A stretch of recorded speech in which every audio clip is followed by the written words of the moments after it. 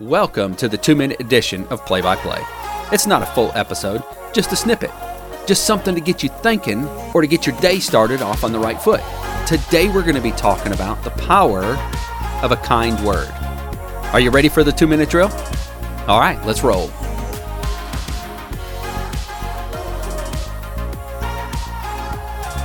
We all know the power that a kind word can have on someone who's having a bad day, right? Where they're going through a struggle or they're needing some sort of encouragement. Look, we've all been there. It seemed like the rain was pouring down on you. And look, if you live in Alabama, that has literally been true for since forever. But there have been times when you just needed to hear things like, "You look nice today," or "I hope you have a wonderful day," or "Is there anything that I can do for you?" Or "It sure was nice to see you again." Those kind words can completely change the trajectory of someone's day, right?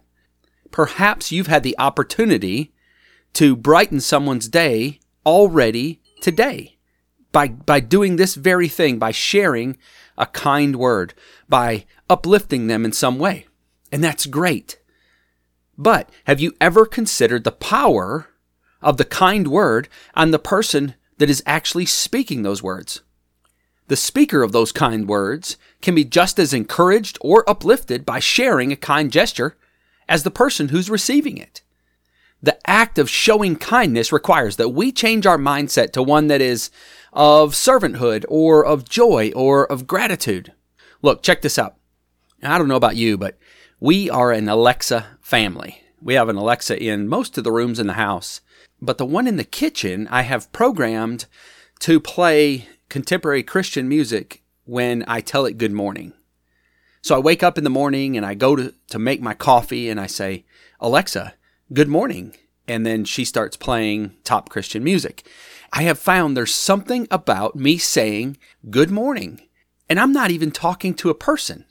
And as crazy as this sounds, I am telling a machine good morning, but those words coming out of my mouth are encouraging and uplifting, brightening my day, starting my day off on the right foot.